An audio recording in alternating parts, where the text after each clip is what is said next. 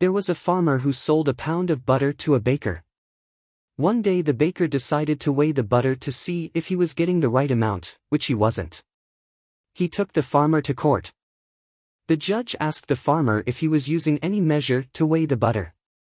The farmer replied, "Honor, I am primitive, I don't have a proper measure, but I do have a scale." The judge asked, "Then how do you weigh the butter?"